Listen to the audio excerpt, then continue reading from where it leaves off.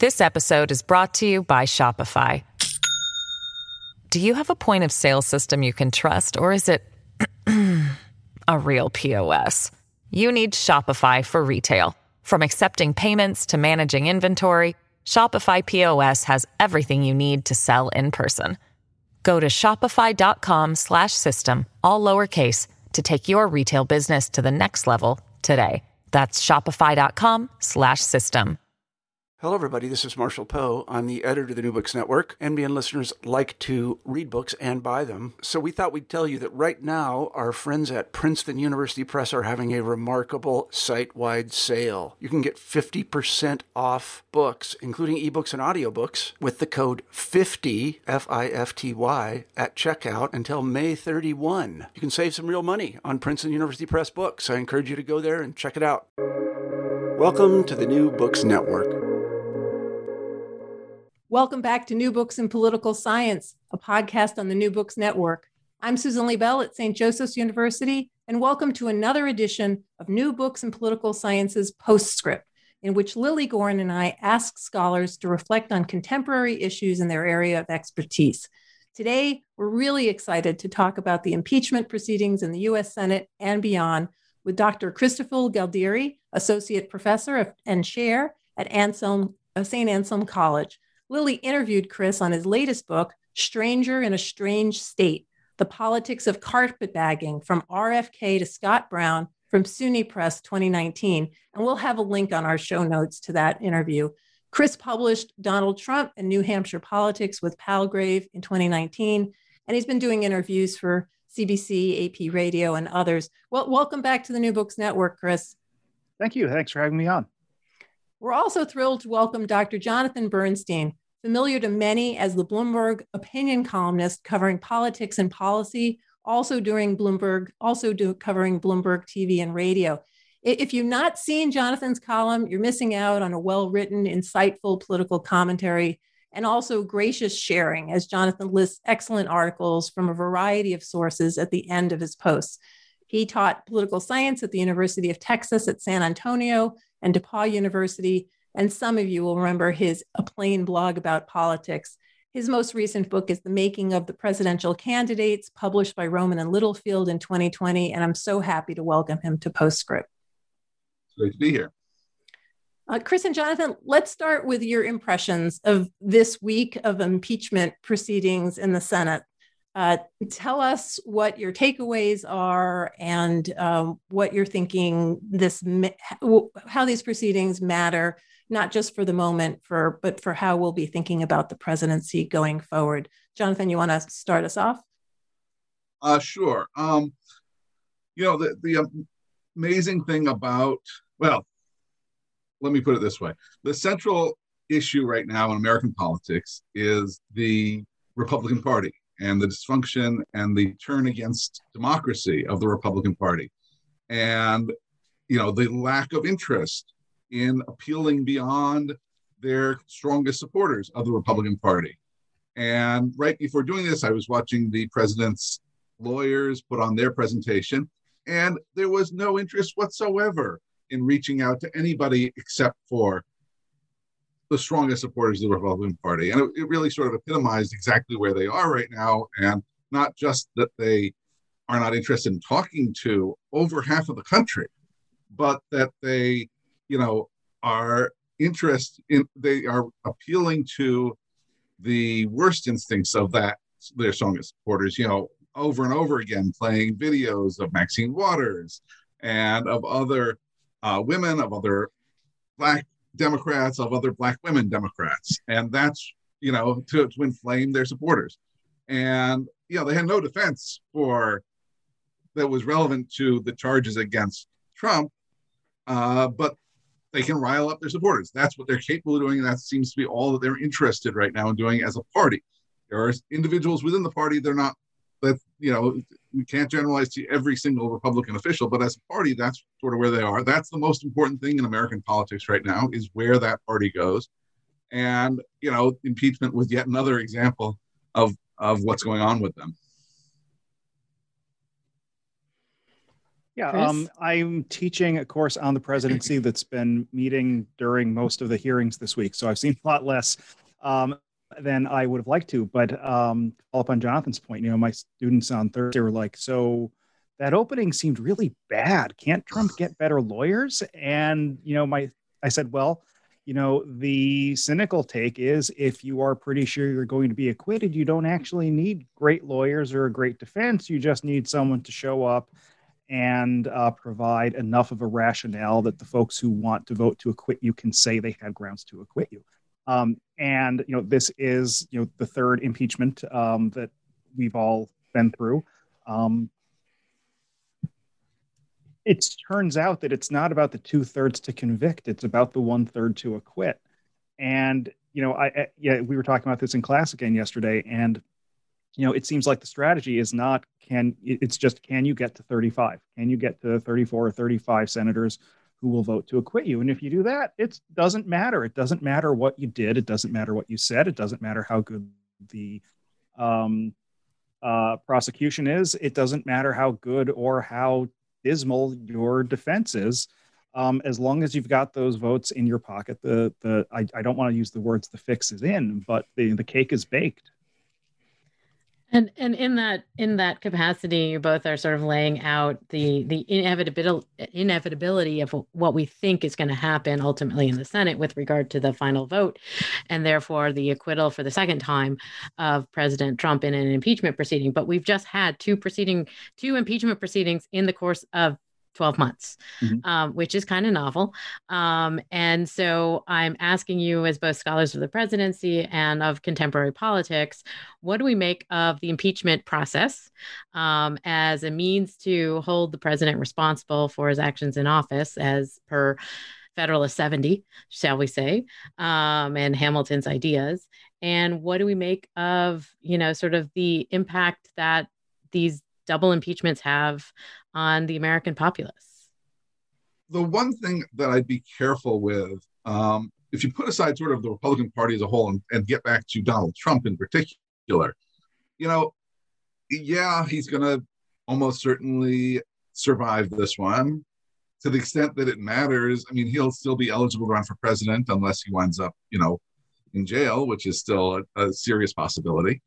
But, I wouldn't go so far as to say it doesn't matter that he gets impeached and gets. I don't think he got away with very much of anything. He lost the election.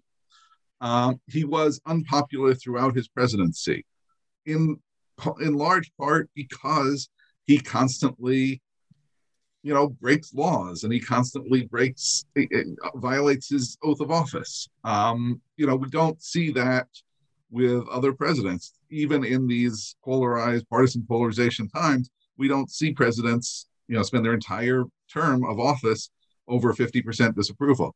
I think that part of the reason he has lousy lawyers is because he knows he doesn't need any better ones. But a lot of it is very personal to him.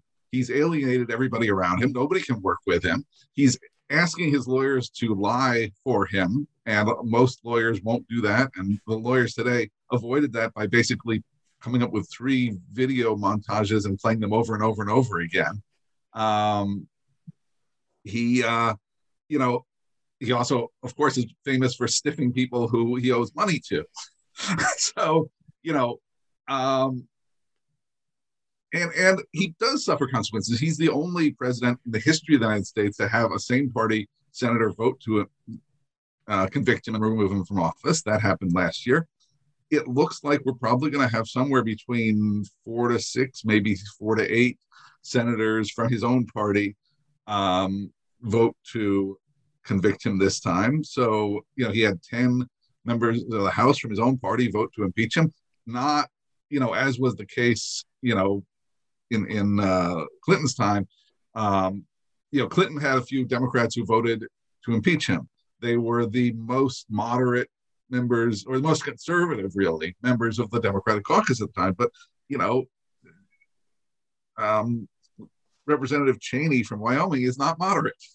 And she was the lead of the Republicans voting to impeach him. So there really are consequences from it. And I think that it's just hard to put it in terms of what it means about the presidency, it means that Donald Trump was really, really bad at presidenting. He didn't have any clue what he was doing. He didn't take the job seriously. He didn't try to do the job. And, presumably even most of the Republicans who are on sort of the Trumpy side of the party would not be that bad at presidenting. Jonathan, let me ask you a follow-up, putting together what you said earlier about parties and the Republican Party, and that really going forward, the issue is Trumpism, not Trump, and the effect that will have in the party. I mean,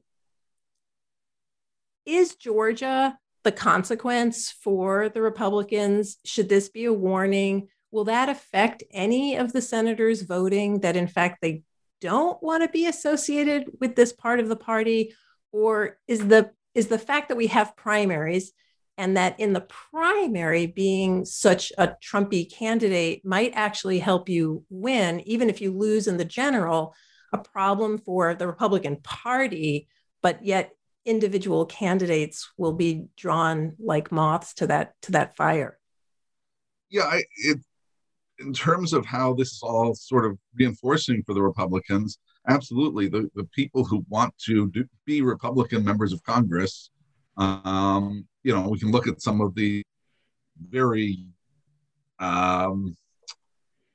uncongressional new members of the House, are going to be that can win primaries, are not going to be the most talented legislators out there. They're not going to be the most responsible citizens out there. And so that, I think, you've got sort of three parts of the party. You've got some people who are standing up and saying, no, we shouldn't be like this. That's a small group. You've got some people who are enthusiastically in favor of being like this.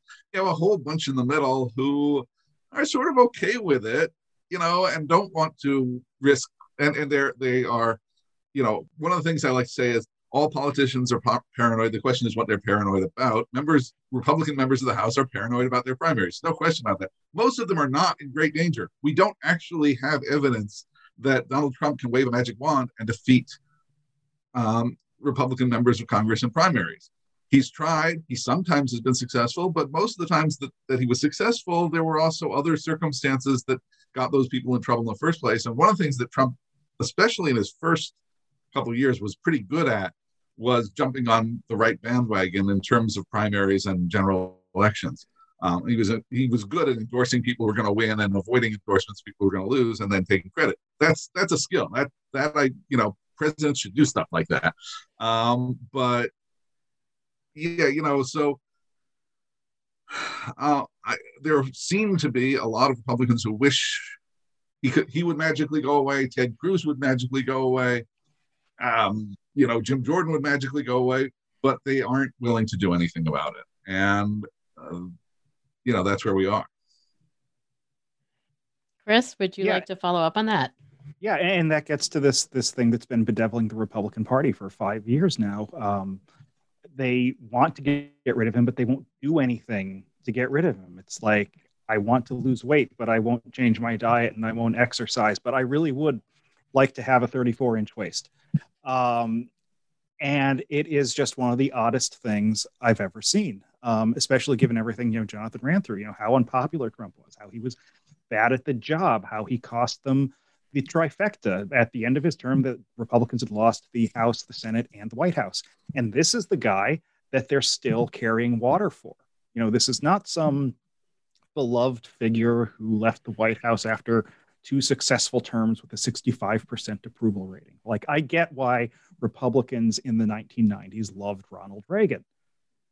This is as if Democrats in 1981 were still, carrying water for Jimmy Carter. If Jimmy Carter had tried to incite an insurrection instead of getting the hostages out of Iran. And it's just this bizarre, it's tough to put into words how strange this is, because they could have done something about it in 2015, in 2016. They could have done something about it in 2020 with the first impeachment. They could do something right now with this impeachment. Instead, you're hearing Republican senators say things like, oh, well, The House manager's presentations were very, very damning. He can't run for president now. Really? Why not? It's like right. We've seen the power of videotape over Donald Trump in 2016. It doesn't have any. So it's just weird. And it also feels like, there's the part, as someone who observes politics, there's a part of your brain that's paying attention to this very normal launch of the Biden administration. And then over here, we've got the just the last Trump administration freak show happening. And I say that sounds like I'm making light. It's not. I mean, that was the 6 was horrible. But it's also just this demented, spectacle where you've got these, terrible defense lawyers giving terrible defense presentations, and Republican senators who want to vote to acquit saying, "I found that very persuasive." Really? Are you thick? Were you dropped on the head? It's just, I don't get it. I've never gotten it. I saw Trump in 2014 on his maiden foray to New Hampshire as a not quite candidate, and thought this was one of the least impressive, least informed people I've ever seen. So I'm really bad at judging this sort of thing. But Chris, you're in the thick of it because you are in New Hampshire, and you see every single candidate who comes through. You see them up close and personal. You hear them give their sort of initial stump speeches, maybe their refined stump speeches. And in terms of sort of that particular process, you say that you saw Trump not impressed, and yet he won the nomination over some more impressive candidates, and then he went on to win the general election, and then we've all sort of observed him up close and personally, and so I was wondering, from your perspective of somebody who sees the nominees, can you give us a little bit of perspective on sort of what you saw in terms of that evolution also? Sure. You mean in terms of Trump? Trump didn't have to evolve. Usually the normal process is, you're a politician, you have presidential ambitions, you come to some national notice, and you start, discovering, I'm going to visit Iowa, I'm going to visit New Hampshire, I'm going to visit South Carolina. And you do small things like, Jay Inslee was up here a little over 2 years ago. He just wanted to meet with an American government class at St. A's. And then, we just wanted to go over to UNH and hang out with their college Dems for a little while. And you have to do that because nobody knows who you are. If you're not really deeply plugged into politics, you're at the airport, Jay Inslee gets off the plane. You don't know who he is. And I'm not trying to pick on Jay Inslee. By all accounts, he's a fine public servant. Donald Trump was probably the most famous person ever to run for president since, I would say, Eisenhower. And he wasn't famous even for anything he'd done. He was just sort of famous for who he was. In the Trump book I did, I didn't do it exhaustively. It probably deserves its own book. I should probably write that, except then I'd have to spend another 2 years thinking about Donald Trump every day. But it's just the arc of his, from when he first became known as a public figure in the 1970s. His family was planning that. It was not just spontaneously the New York Times decided to write a profile of him and say he looked like Robert Redford. That was launched, that was cultivated. And then he spent years building that image and threatening to run for president. And he'd come out with The Art of the Deal. And then he'd manage himself in the tabloids because, best sex I've ever had is a better headline than Trump bankruptcy. And then you had all the cameos, where he would show up on The Fresh Prince, and he was in this terrible Bo Derek movie called Ghosts Can't Do It. He showed up on this, cheap syndicated Canadian science fiction show called Nightman once. It is just the most surreal thing. It's on the Roku channel. Just go look it up. And then he had The Apprentice. But the weird thing is, he was ever present. He was always in the news, but he wasn't in the news in a way that folks who write about politics notice, right? The Apprentice was this goofy broadcast TV reality game show nobody really paid attention to it, or you saw a clip on Talk Soup. But if you're somebody who covers politics for the Post or the New York Times or something, by the time The Apprentice was on, you were much more interested in The Wire. You were watching The Sopranos. You were watching Mad Men or Breaking Bad. And The Apprentice was just this thing. And we didn't realize that that was being beamed into TVs all over America. And people saying, oh my God, look at this decisive businessman. Look at this leader of men who can just, instantly decide who to fire. And it's always the right choice. And yeah, so he didn't have to reinvent himself. People didn't want to see who he was. They didn't want to get a sense of, the way it is when Cory Booker comes up here or Larry Hogan comes up. It's like, so what, what's this person really like? They knew what he was like, or they thought they knew what he was like. It was seeing someone who was already very familiar. And that sort of inverted the entire, small state primary experience. He didn't have to have house parties. He didn't have to have meet and greets. He held rallies. He did a very small number of sort of normal candidate things, but for the most part, he was speaking to large groups of people and he was doing TV hits. And that was his campaign. And none of the other Republicans could figure out how to run against that, in part because there were so many of them. Nobody followed Scott Walker's advice when he got out in 2015 and said, hey, we need to unite behind somebody else or else Donald Trump's going to be the nominee. What does this all tell us about the primary system? So does the primary system produce Trump because though he never had a majority of Republican voters, he was able to run against a bunch of other Republicans who split different pockets of the Republican ticket such that he emerged? Or is the primary system give us Joe Biden? So in fact, a candidate came out that people could agree on and that could ultimately beat Donald Trump. So that's a successful primary for the Democratic Party. And as the Republicans think about going into primaries for the presidency and also for this coming Senate, is there something broken about the primary system? Or is it just that Trump was an anomaly? No, I think what's broken is the Republicans. If you look at what happened with the Democrats in 2020, they wound up getting behind a universally known, generally liked figure who'd been through a bunch of national campaigns, didn't have major scandals attached to him. You tell me a party nominates a popular former vice president, and I'm like, yeah, that makes sense. And that happened in part because the other candidates decided they preferred Biden to Bernie. And after South Carolina, got out in a big public way and drove a lot of support to him. Republicans couldn't do that with Trump. They could not settle on an alternative. At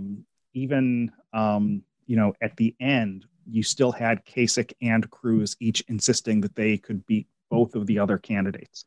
And then doing bizarre things like, okay, the governor of Ohio is going to go focus on Oregon, and the senator from Texas is going to go focus on Indiana, and talk about basketball rings. And it's just, normal parties don't do that. And the Republicans haven't figured out, I don't think, what to do. They're really hoping, I think, that Trump was an anomaly, but who knows? I mean, it doesn't seem beyond the realm of possibility that in 4 years we'll be sitting here talking about how the pillow guy managed to get elected. This episode is brought to you by Shopify. Do you have a point of sale system you can trust, or is it a real POS? You need Shopify for retail. From accepting payments to managing inventory, Shopify POS has everything you need to sell in person. Go to shopify.com/system, all lowercase, to take your retail business to the next level today. That's shopify.com/system. I agree with everything you said. The main problem here, the sort of thing that allows any of this to happen is a dysfunctional Republican Party. And, it's less so the candidates, but than what the candidates to some extent, but party actors generally. Republicans, if you look back at what happened in 2016, one of the key things that happens is they're coming to Iowa, and They know that Trump is a problem. They know that Ted Cruz is a viable, it has a lot of support, but is hated by everybody else in the party. So, then the conservative Christian groups get together, and what do? They decide to endorse Cruz. They had 7 or 8 different choices. They could have endorsed Walker before he got out. They could have endorsed Marco Rubio. They could have endorsed the guy from Louisiana, who's a name I'm hitting right now. Bobby Jindal. There we go. There were a bunch of, Mike Huckabee was running. He's not exactly, he wasn't catching fire, but he hadn't caught fire 8 years before that. They could have gone with him again. People within the party more or less were okay with him, but people really hated Ted Cruz. So they picked Ted Cruz. That turns out to be enough for Cruz to win in Iowa, knocking out a whole bunch of those other people. But doesn't finish off Trump, and then Cruz himself gets a lot of party opposition in New Hampshire and going forward, which doesn't help the party come together either. So there are all these ways in which the Republican Party is just not functioning like normal parties are supposed to. And the problem is that the way that the nomination process works, when it works, is that all these party actors, thousands of people around the country, have to come to some kind of agreement about a candidate without having any real without having any hierarchical way of doing that, without having very many well-arranged ways of doing that. And they're capable of it. We saw, what happened when they all suddenly pushed for Biden. That worked. When they all agreed on Hillary Clinton 4 years before that, that worked. And when Republicans did it in the past for McCain or for George W. Bush, that worked too. But it's tough. It's tough to do. The system is not well designed to make that happen, in part because the parties are so non-hierarchical. They're so spread out. They're so, they're not organized in any kind of way, and they're fighting out who's going to be more important than who, which groups are going to be important, which functions of the party are going to be important. Is it going to be formal party organizations? Is it going to be party-aligned media that's going to be important? And those things all get fought out during the primary, during the nomination process, at the same time that they all have to come together and come up with a solution. And, if you have within that a whole lot of people who say, let's support Ted Cruz. We don't care if everybody else hates him. We don't care if it means we probably won't get our way. We just want to do that. That makes it that much harder. And then I have all kinds of other reasons why Trump won, but I'll leave those for later. No, and let's get to them. But let me push back on both of you. Not that I disagree, but let me do it anyway. I think this is not a dysfunctional GOP, because look at how successful this dysfunctional GOP has done. They have completely rebuilt the judiciary in a remarkably systematic way that is very, very difficult to reverse. No matter who retires from the Supreme Court or the federal bench, that is now locked down. It is clear that they made gains in the House rather than losses. The Democrats did not push forward. There was no blue wave in the House of Representatives. In the Senate, yes, they lost those 2 seats in Georgia that they might not have if they hadn't behaved so dysfunctionally. So you could look at that and say that that was from their dysfunction. But as you look at the seats that are up in 2022, are they really in such bad shape with their dysfunctional dog whistle politics, or have they, depending how you define it, done quite well? I mean, I guess I look at that and I think it's not that that's not true, but imagine what a normal Republican president would have done. You tell me you got a big tax cut, you tell me you got a bunch of conservative judges, and I'm not underselling the importance of that at all, but, imagine that you would had somebody who had been able to take the pandemic seriously and get reelected. And then we'd be looking at 4 more years of those judicial appointments, as opposed to Democrats saying, okay, Stephen, it's time. It is time. And we're seeing all these, early Clinton and Carter appointees taking senior status and that sort of thing. That said, Republicans did do better down ticket than they were expected to do in a lot of cases. So I wouldn't dismiss that out of hand. But I don't know. I think this is one of those things, you've got different parties' responses to the pandemic in terms of campaigning make a difference. If that race in Iowa that was decided by 6 votes, was that, if Democrats had been knocking on doors, would that have gone the other way? Or the one in upstate New York that just got settled by, I want to say 108 votes, but I might be thinking of lost. So yeah, it does not seem like it's a party that's in a good place right now. I think if they do win the House next time, I can't imagine Kevin McCarthy, I'm sure he wants to be speaker, but I think he also doesn't want to be speaker with this caucus. Jonathan? I think that one of the lessons that we get out of all this is that the connection between dysfunctional party and electoral results is perhaps not as strong a connection as we might want it to be. The electoral results wind up working sort of based back to the fundamentals to a large extent. So, if we get a Biden recession in year 4, Republicans are going to win, no matter how crazy or whatever they've been in the meantime. But over 4 years of the Trump presidency and 2 years of unified control, they got very little to show for it. Yes, they got judges. You get that. And they got a tax cut. And outside of that, supposedly one of their big goals was healthcare. They didn't do anything on healthcare. They did a whole bunch of little administrative things which are getting overturned now.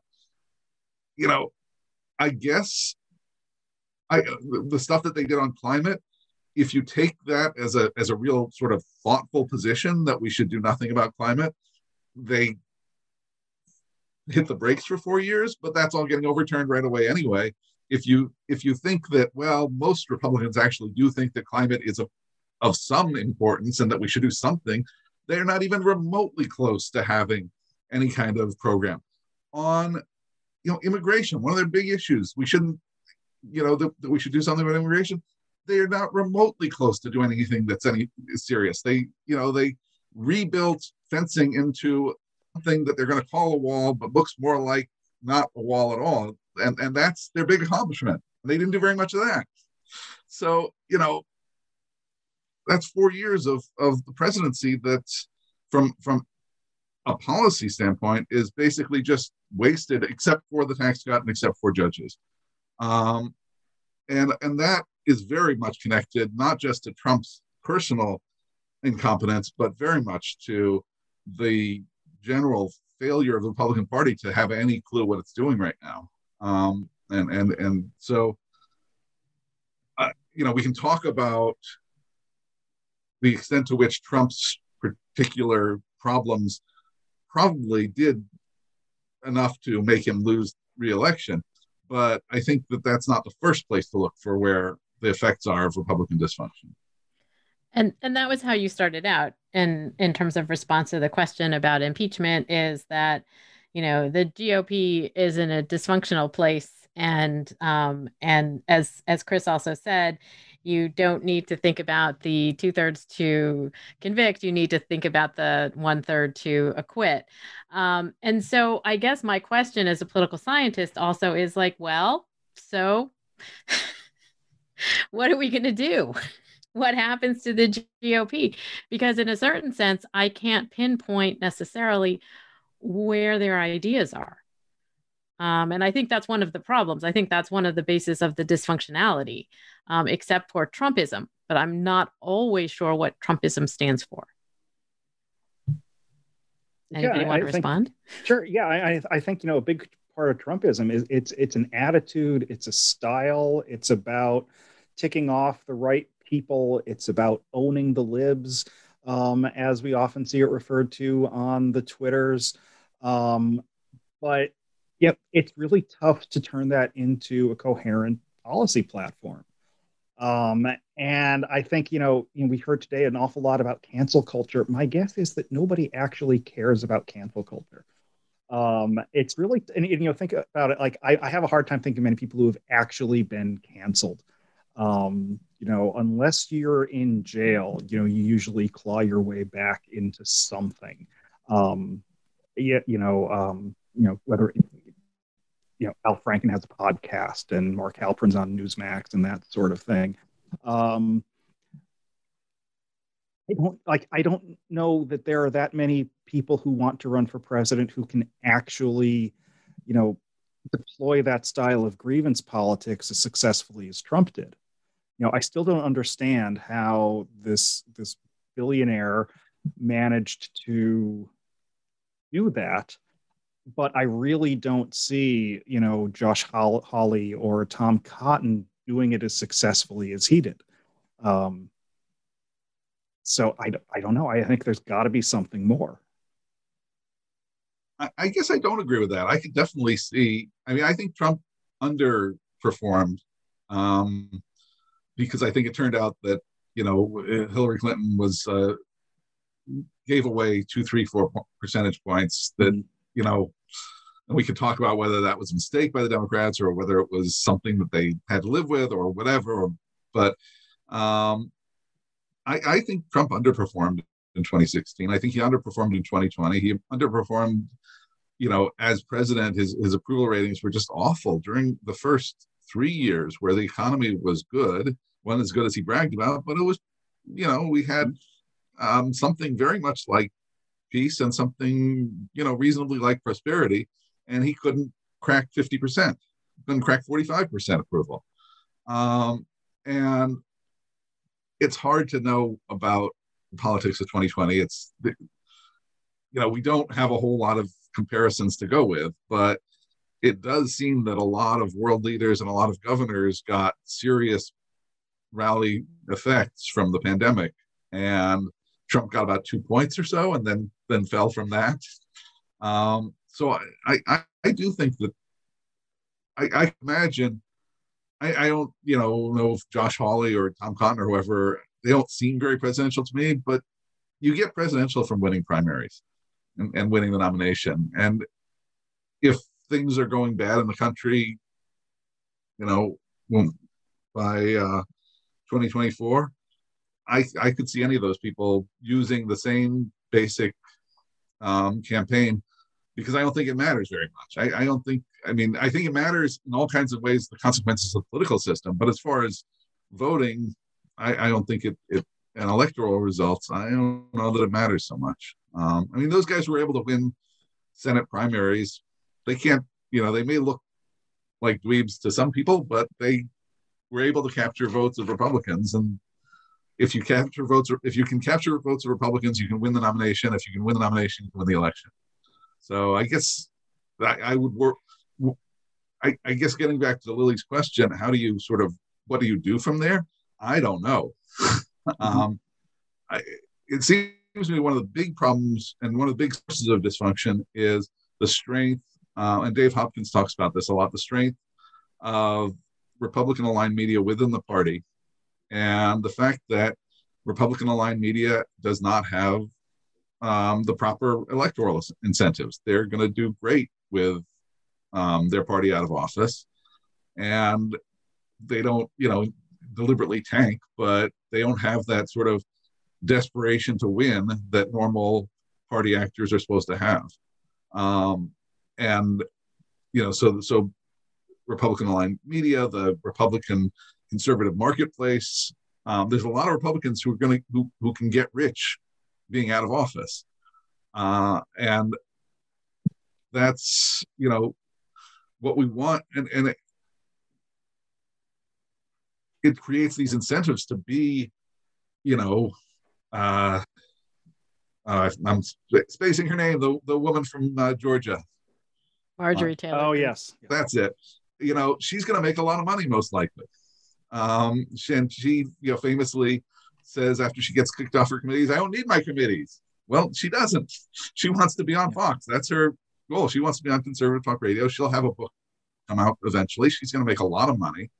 And, if that's where your incentives are for politicians, that politicians don't care about getting reelected because there's more money to be made elsewhere. And the reason that you get elected to Congress is to get into the conservative marketplace so that you can cash in on it. You would hope that would, and at the same time, because of partisan polarization and to some extent gerrymandering and other things, it doesn't have huge electoral effects for the party. That's a problem. And I have no idea how to get around it other than, and one of the things that it does is that other people talk about a lot more than I do, but I think it's probably true, is that it also incentivizes the party to turn against democracy generally because you're losing all these elections and you're finding it difficult to compete with the group that you have now. And both, anyway, for whatever reason, they're turning against democracy, and that's a bad thing.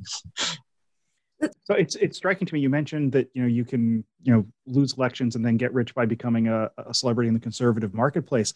There's always been a path to get rich by holding elective office. It's you serve your term and then you lose or stop running, and then you go work at a law firm or a lobbying firm or a consulting shop, and you can make lots of money and never have to work an exceptionally long day again for the rest of your life and do just fine. This seems to be feeding something different, though, where that's like the goal as opposed to the fallback. It's like, well, I'll cast this vote, and if it doesn't work, I'll, get a job lobbying for the chain drugstore association or something like that.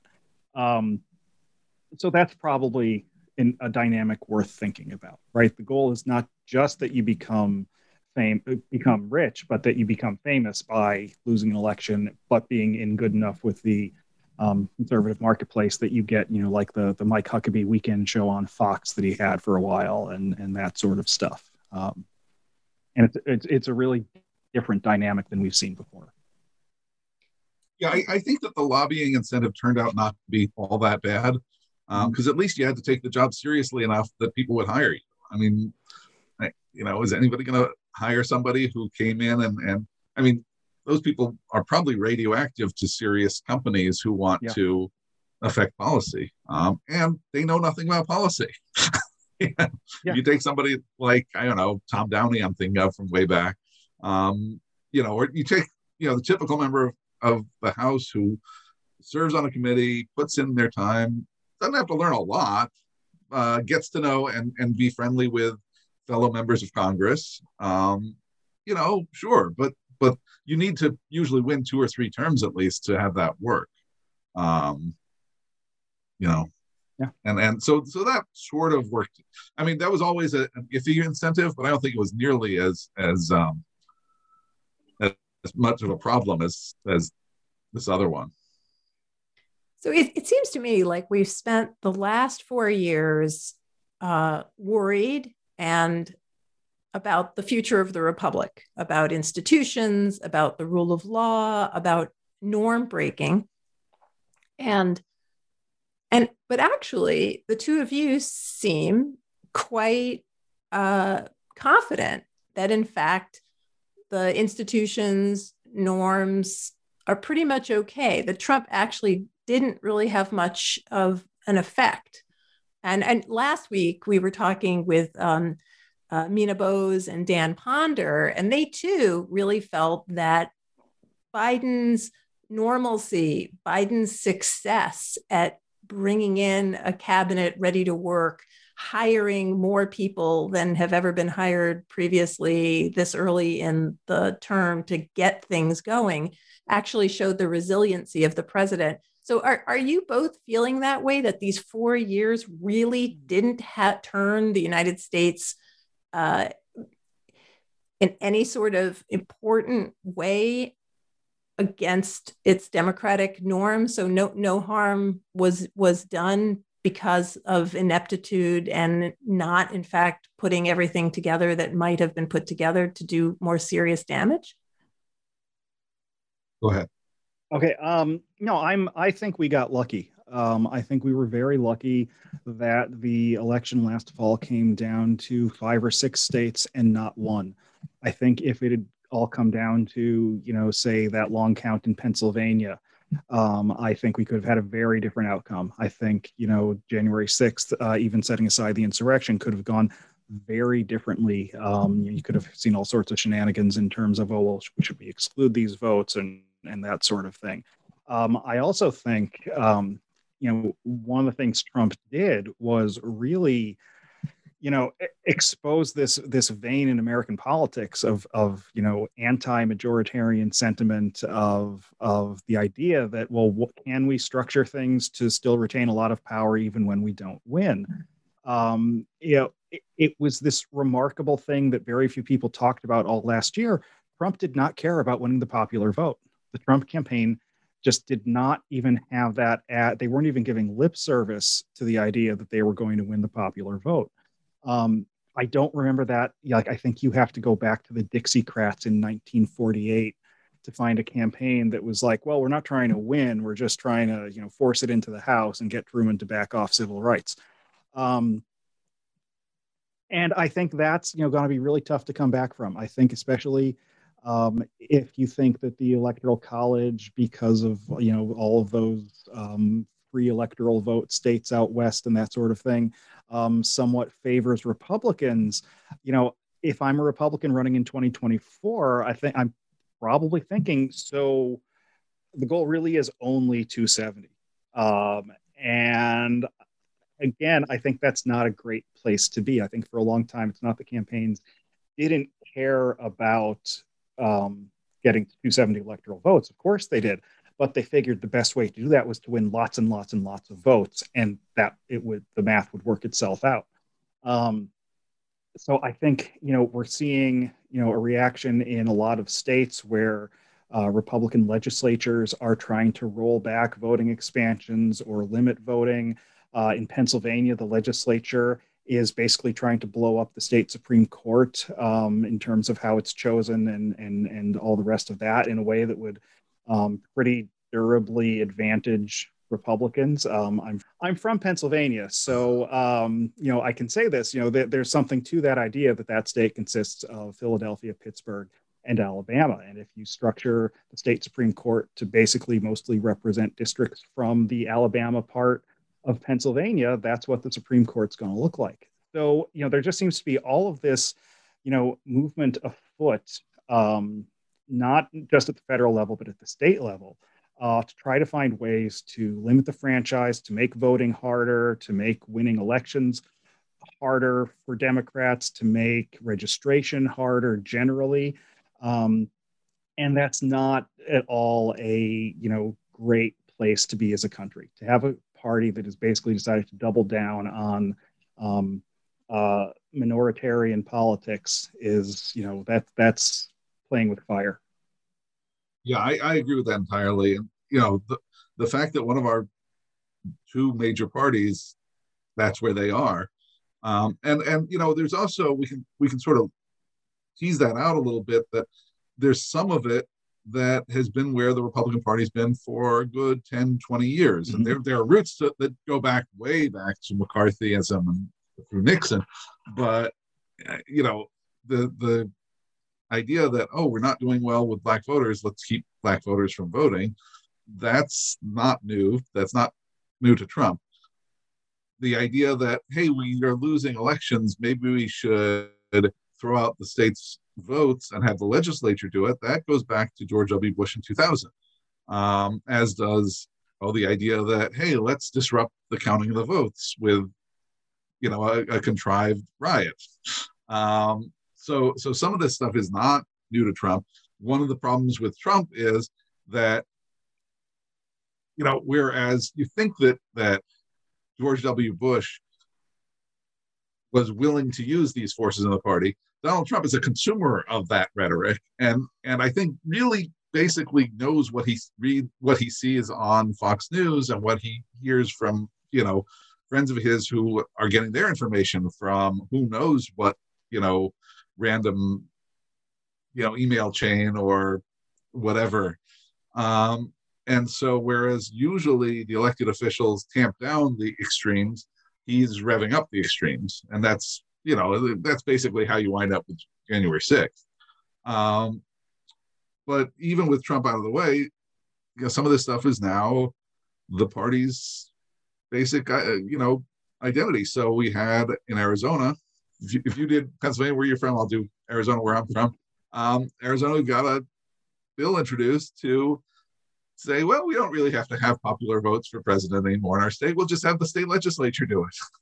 And I think that I don't think that the bill, it's one bill, it's one state legislator, but the idea that these ideas, which were crazy, extreme in 2000, are now basically the Republican Party's governing agenda, because they don't have a governing agenda for jobs or, climate or health care. They have a governing agenda, which is basically how can we manipulate the next elections in our favor.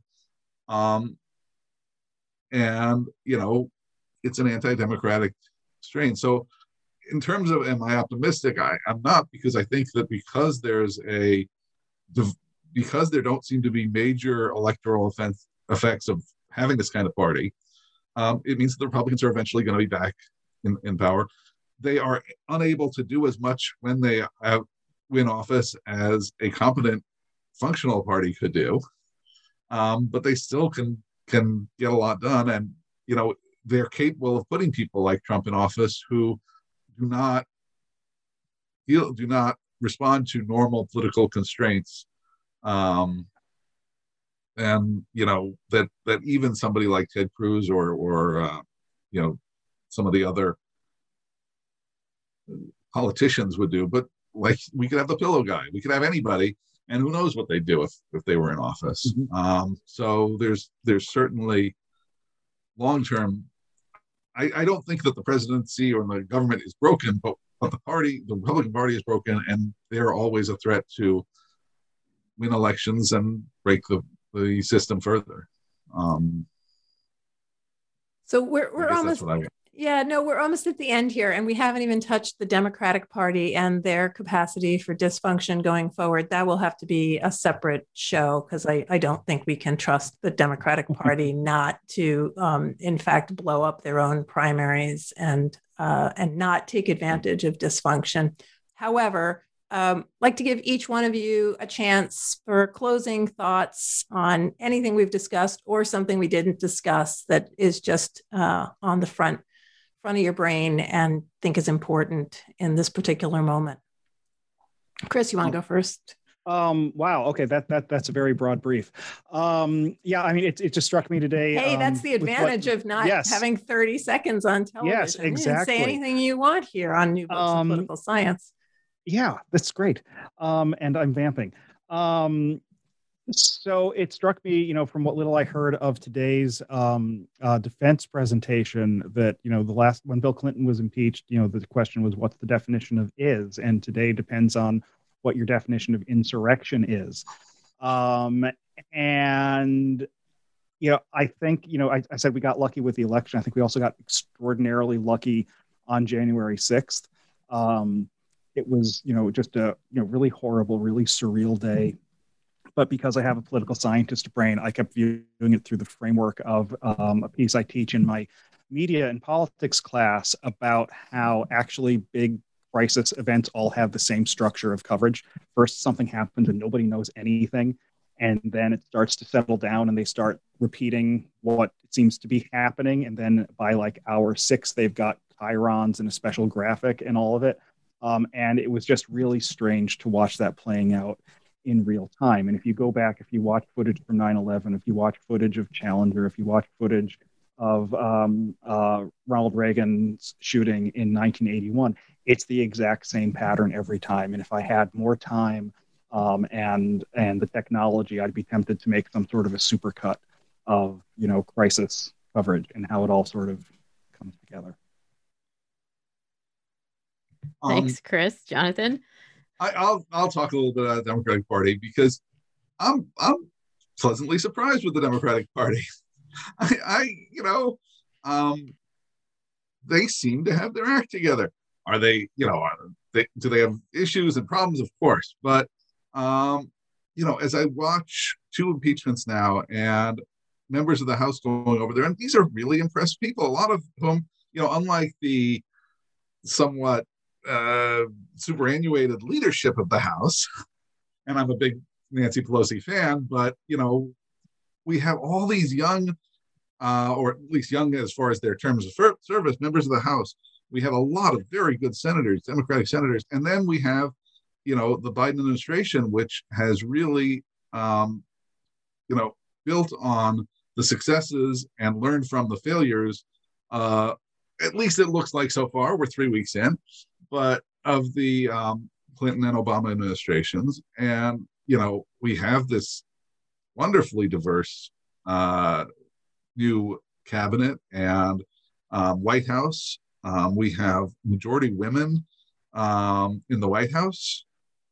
We have majority women of the current nominees for the people he's nominated so far for executive branch that are Senate confirmable. Nothing like that has ever happened before. And, I'm pretty impressed with that it's a real party. I don't think it's because of Joe Biden. I think it's because of that's where the Democratic Party is, and that's who won the nomination. That coalition is what won the nomination, and I think that they are, unusually well prepared to govern. I probably would have said the same thing about Kennedy in 61, and then we had Vietnam. So who knows?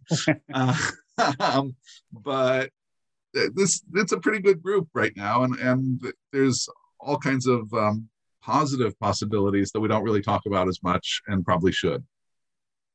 Chris, you wanted to add something? Yeah. Just in terms of the diversity of this cabinet and how much it represents the modern Democratic Party, all through the nominating process and the election last year, I kept coming back to this scene in The Wire where Tommy Carcetti, a white candidate for mayor in Baltimore, a majority black city, who is definitely not Martin O'Malley, goes to a meeting with black ministers and says, look, you can get something from me that you can't get from the other black candidates for mayor, which is that I desperately need you. And I think Biden, in a way that past Democratic presidents maybe hasn't, is really trying to tend to the party coalition, is not trying to establish himself as separate from the congressional party or separate from Washington insiders, the way you got to an extent with Obama, to an extent with Bill Clinton and Jimmy Carter. Biden just does not really care about that. And he's like, look, I got here because of the Democratic Party, and I want all parts of the Democratic Party to be represented in my administration.